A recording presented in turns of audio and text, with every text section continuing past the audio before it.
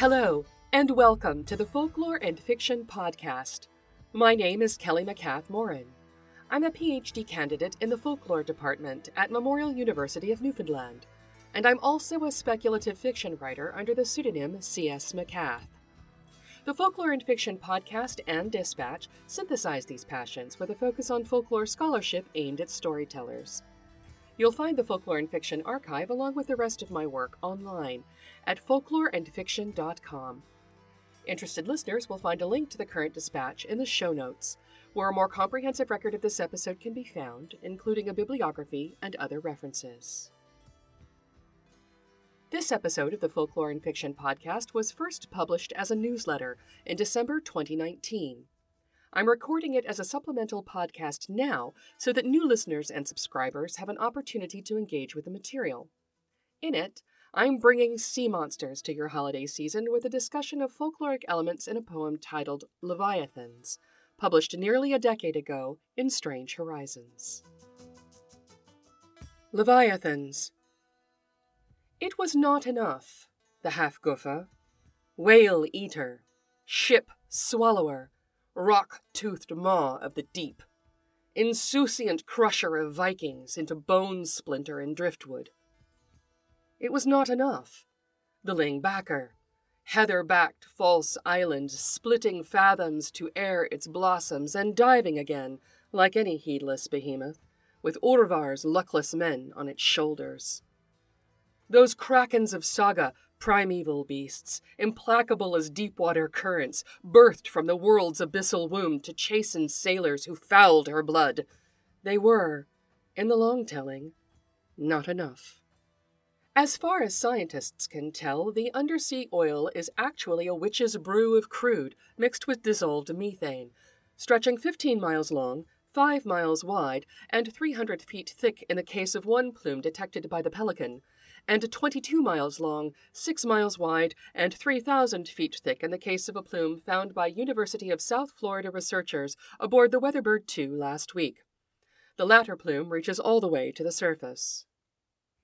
Now slick leviathans spew from the sediment, mephitic fiends, nameless, insensate, pitchy tentacles undulating inland, dragging the seabed, aquiver with methane, shaming the world with her own shit.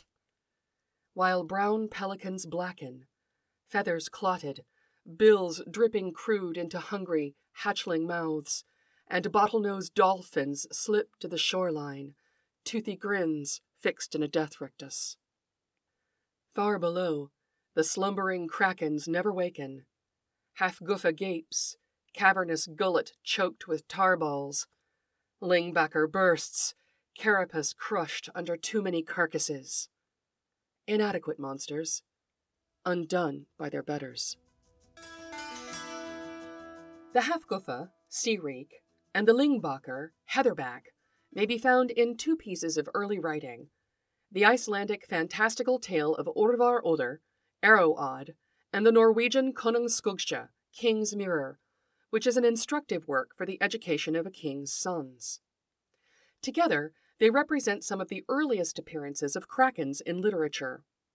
Urvar Oder learns from the sea captain Vignir that the half-guffa is the largest sea monster in the ocean, capable of swallowing men, ships, whales, and anything else caught in its massive jaws when it retreats into the depths.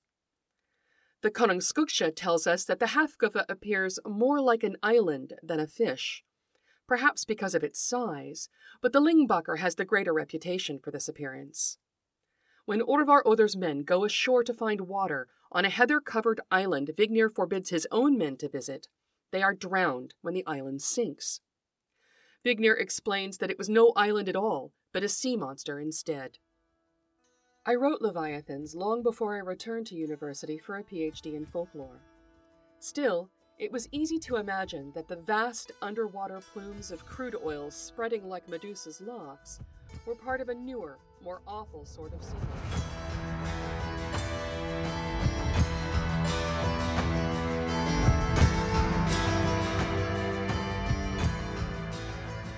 This episode of the Folklore and Fiction Podcast is a preview, and you can listen to the full episode on the Folklore and Fiction website. Just click on the dispatch link in the show notes or go to folkloreandfiction.com and sign up for a free account.